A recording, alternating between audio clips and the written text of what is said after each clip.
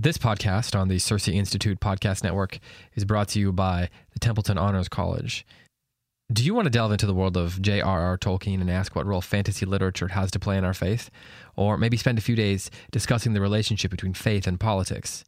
If that's you, then come join the Templeton Honors College and the St. Basil Institute for Orthodox Thought and Culture and their two programs for high school-age students this July.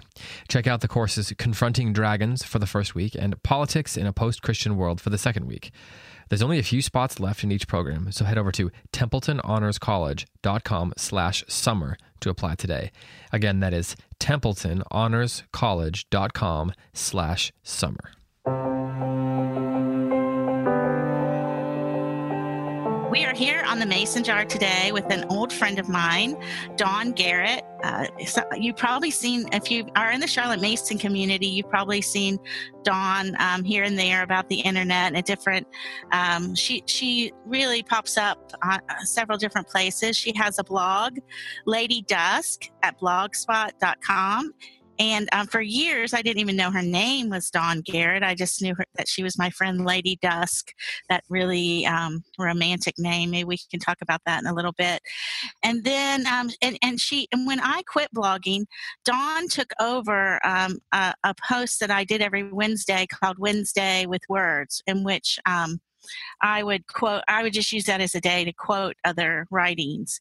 And Dawn took that over, and she's done a great job, and she's moved it off the blog and onto Instagram. And on Instagram, you can find her in the very popular Charlotte Mason IRL group, which is Charlotte Mason in Real Life. And we'll talk about that today. She helps out behind the scenes in several groups with Scollay Sisters. She does a lot of work behind the scenes, and I hope to be with her soon at a conference with those girls. And she also helps out behind the scenes with our good friend Pam Barnhill, who has just released a book. So I need to get in touch with Pam and talk to her. But anyway, Dawn is here today. And one of the reasons I wanted to have Dawn on the program today is that she's been through a lot of changes in her homeschool. She's had a lot of seasons of life. And I thought it would be fun to look at someone who's been at it a while and who's made some changes and has done things differently over the years here and there, and just get a big picture kind of what it's like to live this life over a long time with an open mind in some ways. So welcome to the podcast, Dawn. Thanks. I'm so excited to be here, Cindy. Now, you were just at Cincinnati at the Great Homeschooling thingy. I was just at the Great Homeschool Convention in Cincinnati over the weekend. I figured out this year that I have been to every single one of those, which is kind of fun. Oh, yeah. Yeah. I always like to commiserate because I love Cincinnati so much that whenever anybody goes there, I'm always a little bit jealous, but I go there frequently myself. Yeah. I don't usually end up seeing much of Cincinnati just inside of the convention hall, but yeah, I know that feeling. Yeah. I've been to Colorado several times, and basically I've looked out the window and seen it from the building. So I'm going in a couple of weeks here. So hopefully maybe I'll get to see a little bit more on that trip. But you now how many children do you have? I have 3 children. Okay. They're 13, 12, and my youngest will soon be 11. Wow. So they're like boom, boom, boom. You can make quick adjustments to things with that age group. Yeah. This is actually, so far, this has been really the best group of ages. They're pretty independent with a lot of things, and they're just a lot of fun to talk to. So I'm enjoying this a lot. Yeah, you're going to get to move into those years where you can learn a little bit upper level, have almost adult conversations with people. And are they all 3 girls? No, my middle is a boy. Oh, middle boy. Fun for him. Oh, yeah. Boy. So does he get bossed around a lot by his sisters? He does a little bit, and he definitely takes umbrage with it, especially when it's the younger sister. But we work on everybody working together, and some days are harder than others. Yeah. I know boys, it's always interesting for me to see a boy in a girl family as opposed to with our daughter being in a boy family. That's just a totally different kind of family. It is. So have you homeschooled your children all along? We have. We actually decided to homeschool before we got engaged.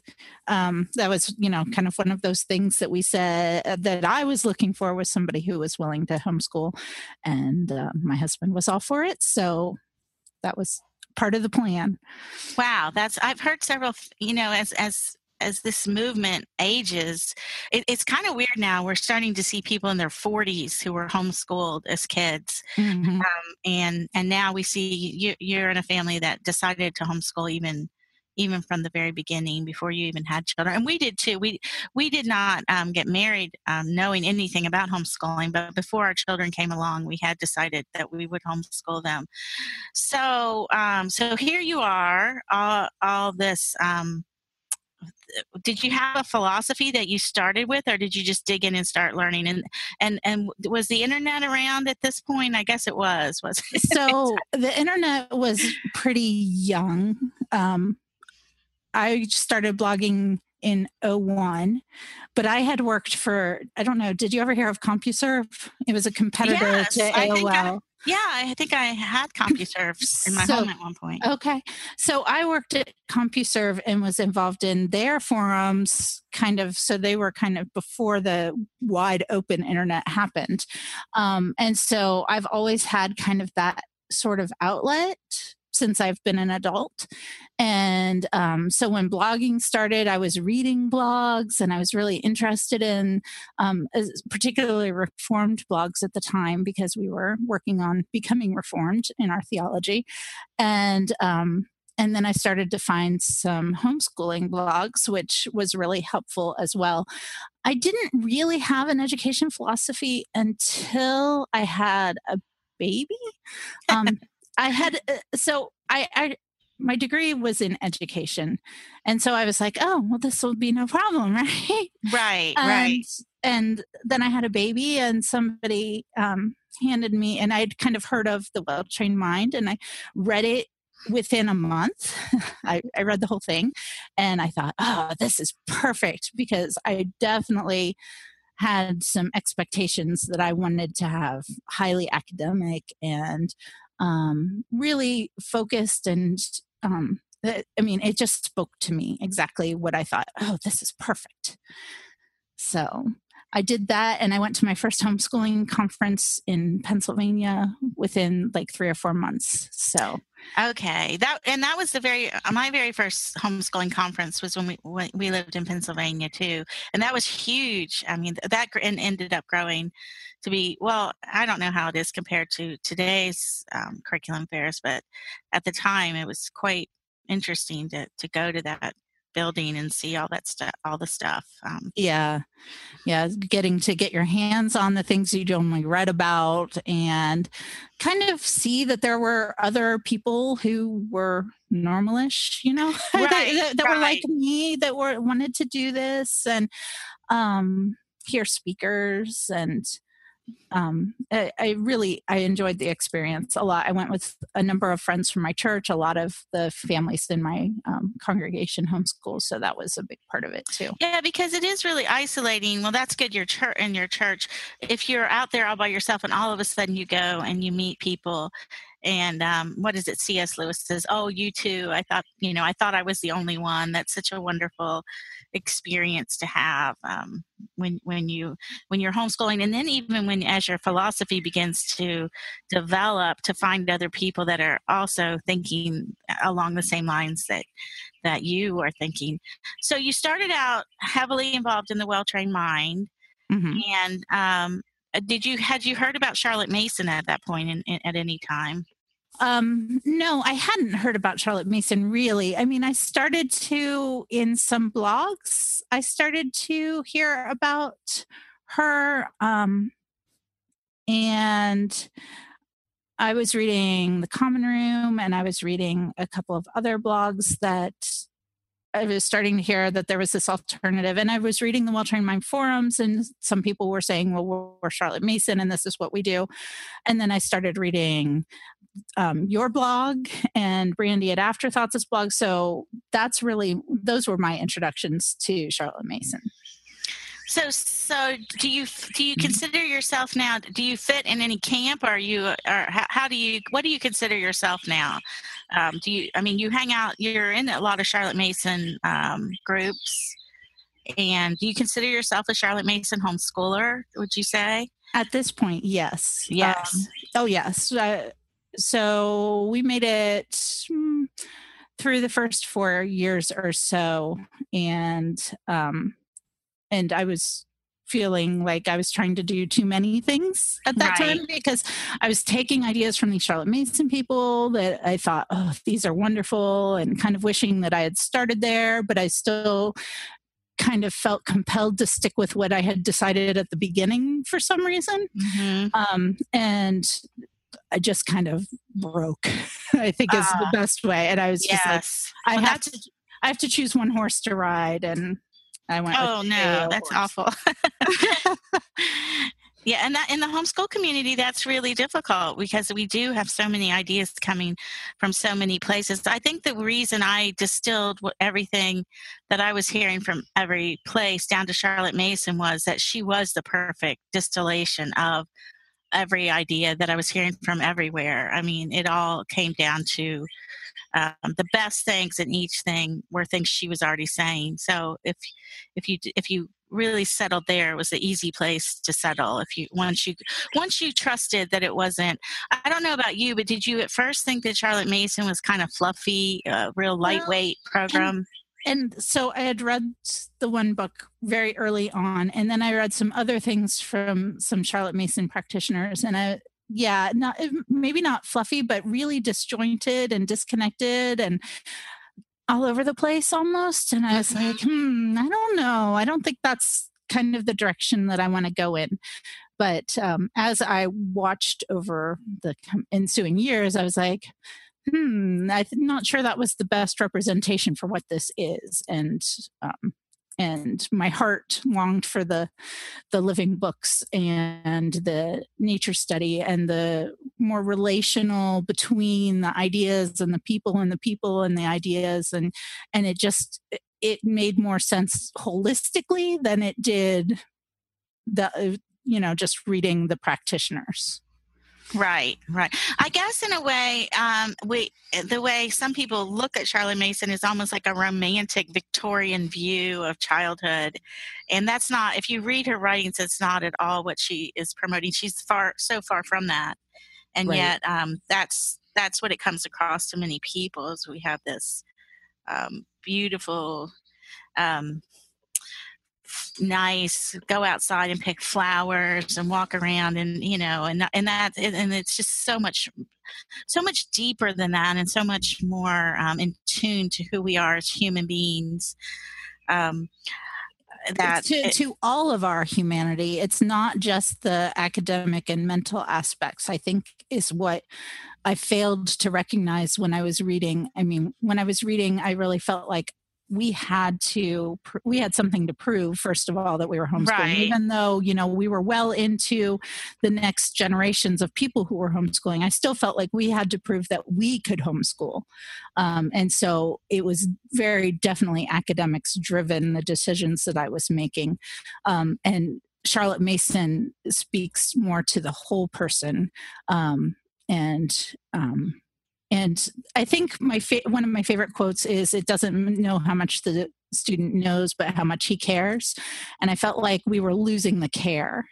Yes, this is absolutely critical in so many ways. I mean, because now that I've moved over into homeschooling other people's children, I'm having to articulate to parents or other people around me why I would choose to teach a child in this very outside of the norm way.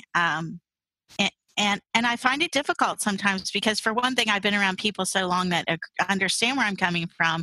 And that was what was so helpful about blogging. It really taught me how to form arguments and just be able to communicate with people helpful.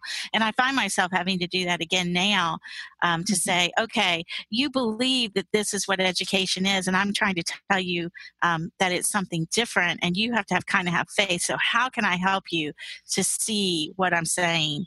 You had a quote. And I don't mean to get off track here but I want to read this quote, and I'll just come back to this later. You're going to have a conference in July. Karen Glass, before she comes to Cersei, is actually going to go to Ohio and do a little thing there. But you have a quote on the page where at the wildwoodcommunity.org that I just love. And it's from the story of Charlotte Mason by Essex Chumley. I always have to pause before I say Chumley because it looks like it says Cholmondeley. Yes. But on this quote, it says, "On my arrival at Ambleside, I was interviewed by Miss Mason, who asked me for what purpose I had come. I replied, 'I have come to learn to teach.' Then Miss Mason said, 'My dear, you have come here to learn to live.'" And more that has just struck me that it's so much harder and so much easier than we think, because what are we doing with our children? We're teaching them how to live. And how do humans learn? I mean, how do I as a person learn? We like to think our children learn in some mysterious way, that we just plug it in and it all happens, when we know that isn't how we learn the things that we wanted to learn in life or needed to learn. We learn them because, we chose to learn them or we wanted to learn them. Sure, sometimes you have to study and buckle down, but usually it came about because you needed that to live. Even if you wanted to be a doctor, it was a decision you had to make. Nobody really can do those things without making the decision for themselves that that's what they want to do. And it's to set up a school in the way that causes the child to see knowledge, and that knowledge itself is compelling, is so freeing, but it's just so hard to communicate. And sometimes it's hard to communicate to the students that, yes, math is freeing, or yes, the history of this thing is freeing for you, and you still need to learn it because this is what we're going to study. Yes. So it's not just that you're convincing parents, but you're also trying to inculcate that same care in yourself, because you're the teacher, and in your children, because that's what they need to perceive truth, as my friend Jennifer Dow says. Yeah. I always get sad when I hear someone say, "Oh, I don't like math," or a student especially, but it makes me so sad because that was me. I was that person. And now I know that math is a lovable thing. And I just hate that it's so hard to communicate that love to the student. It is. It is. Finding the beauty in it is the first step in that, but sometimes that can be a challenge in itself. Yes, it is. Finding the beauty is and sometimes we just have to have a little faith. It's faith. What is it? We can't see the beauty, but we have to believe it's there. Mm-hmm. And teaching our students that is, a challenge. It's a challenge to get them to have the faith. Mm-hmm. Well, and some days it's that long haul where they may not see the beauty today or tomorrow or this year or even in 2 years, but maybe someday. And you just have to trust that in the long run, they will see the reasons and the beauty for it, and keep going. And that is where, once again, Charlotte Mason comes in with the short lessons. We don't bonk them over the head and kill them with something that we want to see as beautiful. We have to very delicately handle the subjects that we're teaching them in short lessons, so that we aren't killing it to death every time we come to it. Just like the dandelion they bring us to put in a vase in our kitchen. Yes, absolutely. Yeah, those little dandelions, and they really are beautiful when you get right down to it. Even they though really are. My little student the other day, he was so excited. He's not even that little, but he was so excited. All the dandelions had gone to seed, and they were in the little, and he was blowing off the seeds and walking everywhere. And I thought, everybody in this neighborhood is going to hate you. But he was having a great time. He was actually using it as a soothsaying thing. Will my dad take me somewhere? If I can blow all these off, then he will take me, and if I don't, he won't. So I said, well, that was a fun lesson on talking about the Greeks and their the way they always turn those questions around into soothsaying type situations. Yes. But, so what about yourself? Now, obviously you've educated yourself over the years as you've moved along through this progression. How have you continued to educate yourself? Oh, there's so many different ways. There's conventions. I've been to a number of different ones, mostly the GHC, but opportunities like the School Sisters Retreat or going to Kindred, where I finally got to meet Cindy Rollins, which was very exciting. Yes. Yeah, that was really fun. Yeah, or so different conventions. There's a group of moms. There are probably 4 or 5 moms in my congregation who are all using AO. I told them all, I said, I wish I'd started here. And so they did, which is amazing. Oh, right. And so we have a CM reading group, and we used Brandy's Start Here, Brandy Venzel from Afterthoughts blog. We used her Start Here program and read through, For the Children's Sake and blog posts and volume 6 with that.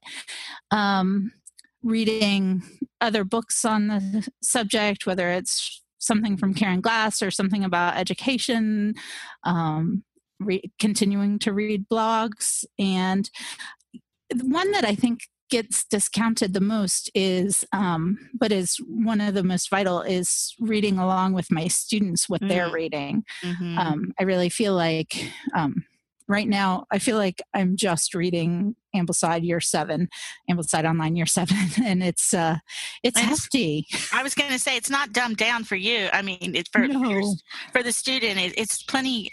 I feel like from Year 7 on, even a college student would find the reading challenging. There's quite a lot there. Yeah, we had an event today, and so we were doing audiobooks in the car, and I had decided that we would do Beowulf as an audiobook and Ivanhoe as an audiobook. So we listened to the chapter of Beowulf on the way there and the chapter of Ivanhoe on the way home, and so good, and yes, so helpful. I don't know.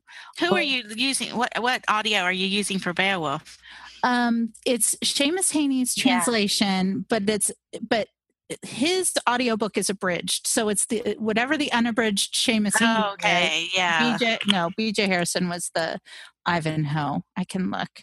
But even just hearing, all of the alliteration that Haney used in his translation, or the way that he did ideas. And I'm not sure that before this I realized that they talked about God and the King of Heaven in Beowulf. I thought it was older than that coming to the island. So I'm going to have to do a little bit more study myself. Wow. Yeah. Let's see here. Narrated by George Goodall. G-I-D-A-L. Yes, he has a very regal voice. I enjoy his his audiobooks. So, that's interesting. Yeah. I think I had the Haney one, but you're right, it was abridged, and I'm not sure why an author would agree to do that, but I guess they twisted his arm and told him he had perhaps. to. Perhaps I'd listened to the samples, and my kids were like, "Oh, we want that one," and then I saw it's like 2 hours shorter. I'm like, sorry. So continuing to just read classics on your own is so important when you're a homeschool mom, because you don't want to be so immersed in educational philosophy and kind of the infighting that happens within a philosophy sometimes, that you forget the big picture of what all is out there. Even if you're just reading Jane Austen and Dickens, you're going to be expanding your room, not closing it in. Oh, that's very, very good advice. So, so you think there's infighting? I'm sorry. That was a joke. And that's such great advice, that if we get outside of our own little quagmires of thought, maybe, and read some of these great classics, and even get out of some of the modern. There's I can't. I always say this, and I feel like so old, but so many times a modern book is people really rave about it. You go to read it, and I don't know what it is, but there's just something missing in some of these modern books that you. And when you get to these older books, maybe it's just the richness of language or just the way they turn a phrase. I'm not sure, but I'm always slightly disappointed. And a lot of times modern books will be really good page turners for the first quarter, two-thirds of the book, and then they just don't have a way to end. But yeah, and I think the ideas are not as, I mean, sometimes the story is really engaging and the words are really engaging, but there's nothing to get your teeth into like there is in some of the older books. Now, are all three of your children in the same year of Ambleside, since they're so close? They are, and I always qualify this. This is against the advice of the Ambleside Online Advisory, because it is.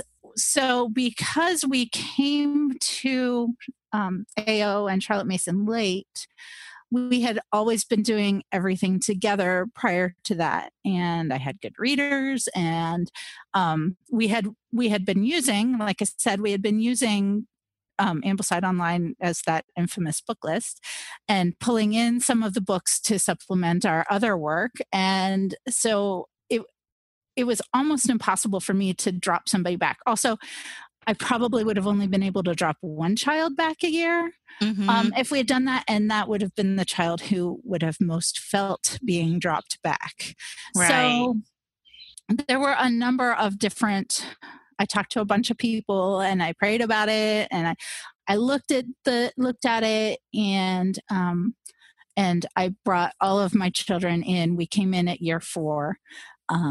And have stuck with it. And like I said, we're starting year 7. We started on Monday, so we've done 2 days of year 7 or 3, and she's been able to keep up mostly. This year, I'm using the substitute for Churchill, and just trying to watch and make sure that she can keep up with the volume. I'm quite confident she can keep up with the reading. It's just the volume of it that I'm concerned about.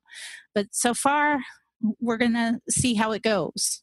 Right. Well, now, so when you went to Ambleside the first time, and I think this is a question, a lot of people are just totally overwhelmed when they go over there.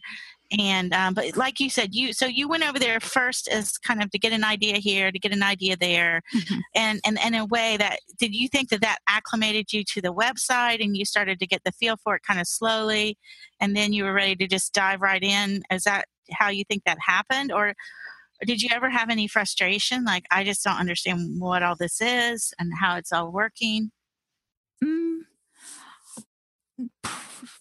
I don't know. Okay. Yeah. I don't really remember having any issues figuring out where I needed to go to find the things that I wanted to find. Right. So it just, when I got to year 4, I figured out I printed everything just because I needed that tactile. So I printed everything for the year that we were going to do, and I went through it and read all the footnotes, and I just tried to make sure that I had myself fully immersed in the ideas that we were going to be studying so that I could do it. But I had to have that tactile with my pen and my highlighters and stuff. Right. Yeah, I think that's very helpful. I think it's so you're having this conference in Ohio in July, or in mid-July, the 12th and 13th, and you're going to. This is in Columbus. Is that correct? Yes, it's in Columbus at Grace OPC Church is going to be the location for it. We're calling it the Set Your Feet Retreat because we want to help people set their feet in that large room we've talked about a little bit, and we have Karen Glass coming, which we're very excited about, and she's going to talk about narration. And we have, and lest people think that Karen is easy to get because now we have 2 conferences where she's speaking at. That is not true. This is all that we're going to see of Karen for a while, and it's pretty amazing that she's speaking at Cersei, and then she's going to be speaking right before that. Real quick, I tried to get her to come to Chattanooga afterwards, and she's booked up. She can't. She's not going to be here very long, so she didn't have any more time. But so that's quite. If you want to hear Karen Glass, then your options are probably this little conference in Ohio. I can say little conference. I don't know. It's good. We're trying to keep it little for sure. So it's exciting that she's able to fit us into her schedule. Yeah, that's wonderful. Now, when you at the conference, you're going to be talking about scaffolding. So what is that? What do you mean when you So scaffolding is an idea that a lot of people talk about in the Charlotte Mason community, but it's not something that Charlotte Mason herself really discussed. But it's really about how you put together a lesson so that you are providing the support for your student to be able to apprehend the ideas, or even so that within your curriculum, which I'm very happy with how things are put together beautifully that support my students from Ambleside Online, but it gives them the illusions a little before. Sometimes we find them in the readings or very close to at the same time. But scaffolding is, just imagine the scaffolding you see on a building. It's got firm support on a foundation. It has plumb lines going up and a level place to stand so that you don't have to worry about all of the background support while you're adding to the bricks to your building, right? Mm-hmm. So our students are adding ideas to their minds, and they can do that knowing that they are safe standing on even several levels up because it's got a sure foundation beneath them, and they know they can take the ideas and add them safely, and so the ideas on their building will be level and smooth and make sense. Okay. Well, that's a cool idea. That's a good. I mean, it's a good metaphor for looking at how to prepare the child for the reading without actually interfering with what's going on with the child and the material. Right. And so a trick that you can use is even if you've only skimmed it, you can write, say, the proper nouns on a whiteboard, and the child reads it, and then they have that whiteboard with those nouns to help them with their narration. That's scaffolding within a lesson, right? Yeah.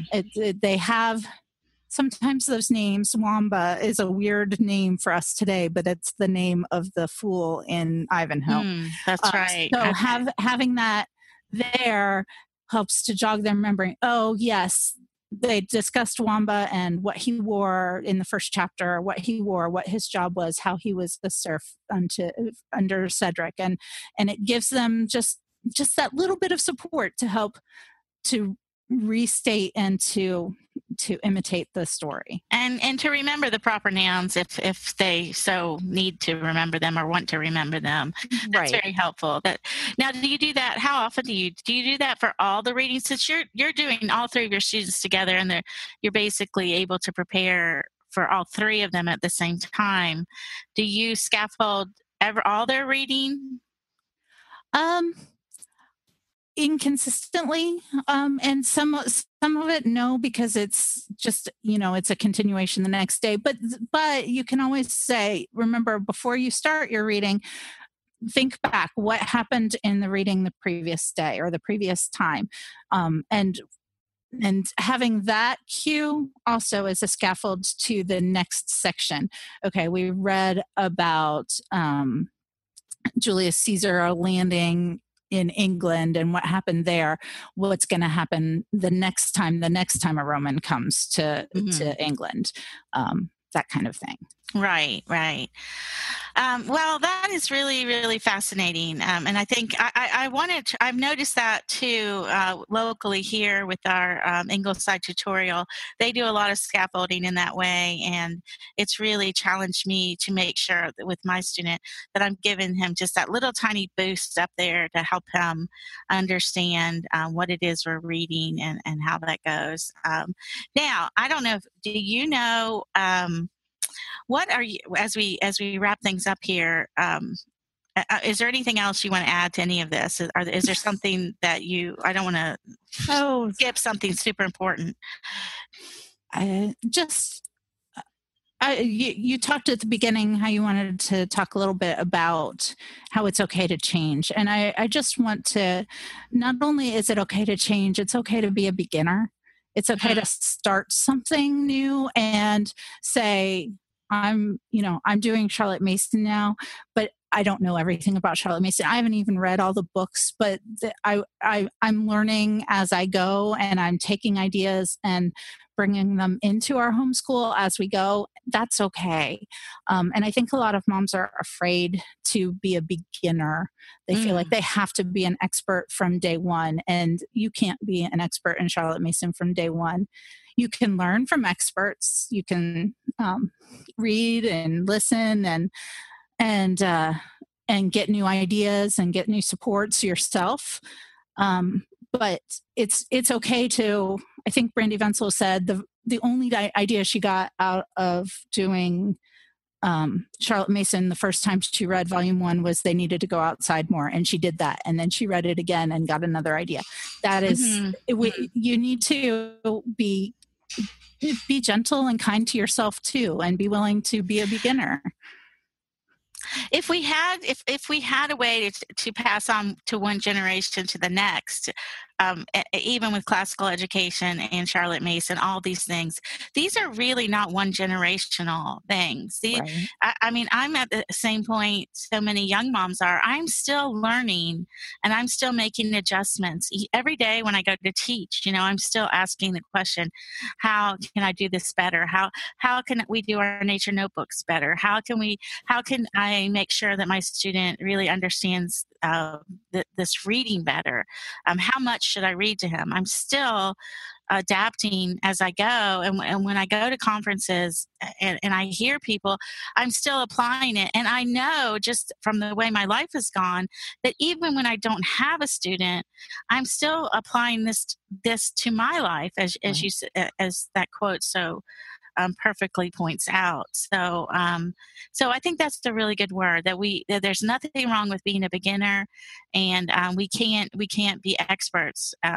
We just aren't. We're not experts. I'm not an expert, and I'm basically just pointing the way to the how did I work out my own salvation in this area? And this is what I did. That's a little bit about what we do. You introduced our Charlotte Mason IRL group, and that's a little bit about what we do there. We say, this is a topic that we'd like to discuss this week. How do you work it out in real life, in your home? What are the principles and philosophies, and how do you practice them? And it's different in every home. And you can take ideas, you can leave ideas, you can say, I don't think any of that will work for me, but this gives me the idea to do it, try it this way. And it's okay to try something for a little while and say, you know what, that was not the best choice for our homeschool. We need to kind of find another idea and try it a different way. And that's fine too.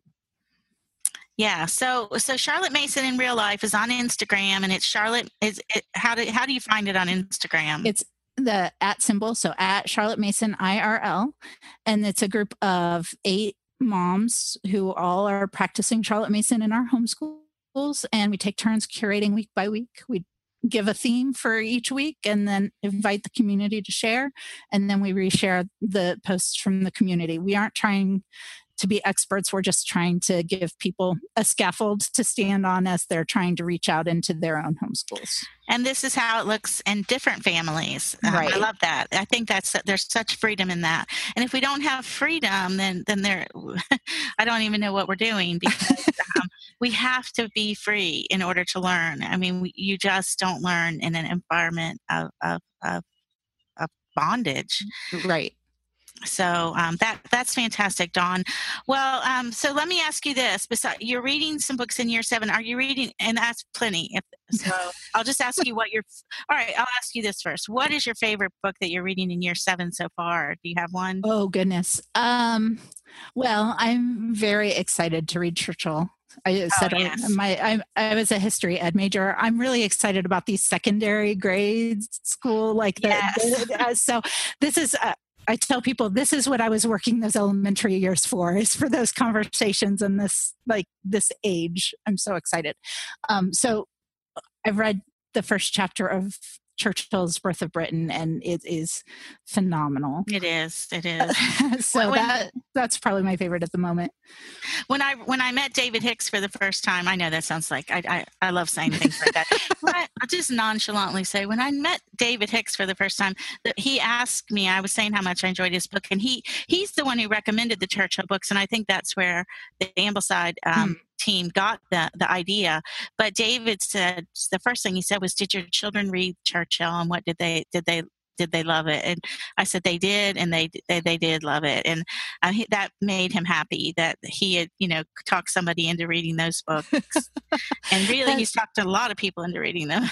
Absolutely. That is the book that I'm substituting from my youngest one, though.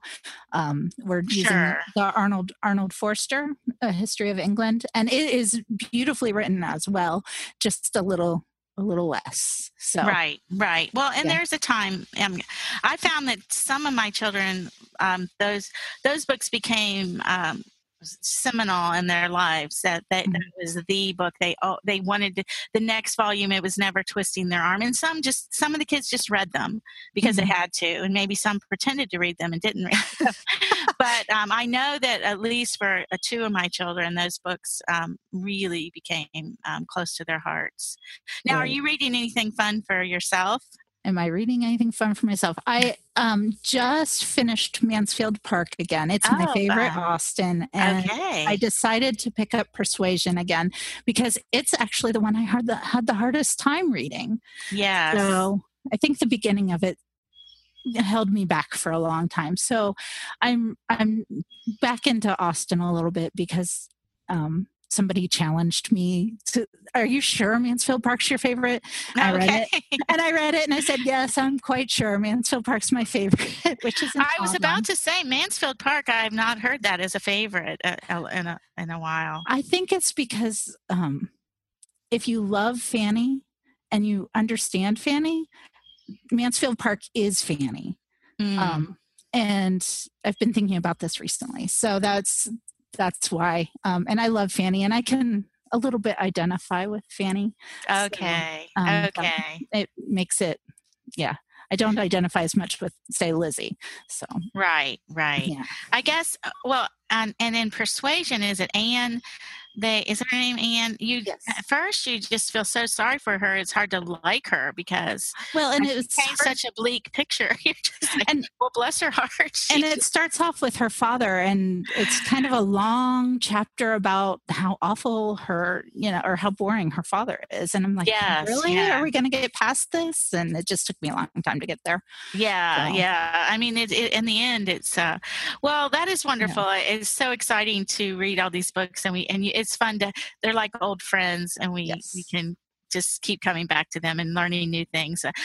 Emma used to be my favorite, but I think I've overdone it, and now I've got to move on, and it makes me feel immature when I say that to people. So, Emma's lovely, though. The humor in it just really is fun. So, yes. But all of them, I've never been bored for a second reading Jane Austen. She's wonderful. So, that's good. Well, thank you so much for coming on the Mason Jar. I've enjoyed talking to you. I'm so excited that we got to meet in real life after so many years of just being virtual friends. Yes. It's such a great community to have, but it's always fun to meet people in real life. Yes, I have a few meet people in real life horror stories, but for the most part, it's been really wonderful, especially in the early days of the internet. Yeah. There were some weird people on the internet. They came to my house. But anyway, that's for another day. But anyway, well, thank you very much. And I hope I get to see you soon. I'm actually going to talk to my husband about heading to Ohio. Ooh. My sister lives down the street, and I'd get to visit with her and come to the conference. So that would be really quite wonderful. Yeah. All right. Thank you so much, Cindy. I've really enjoyed it.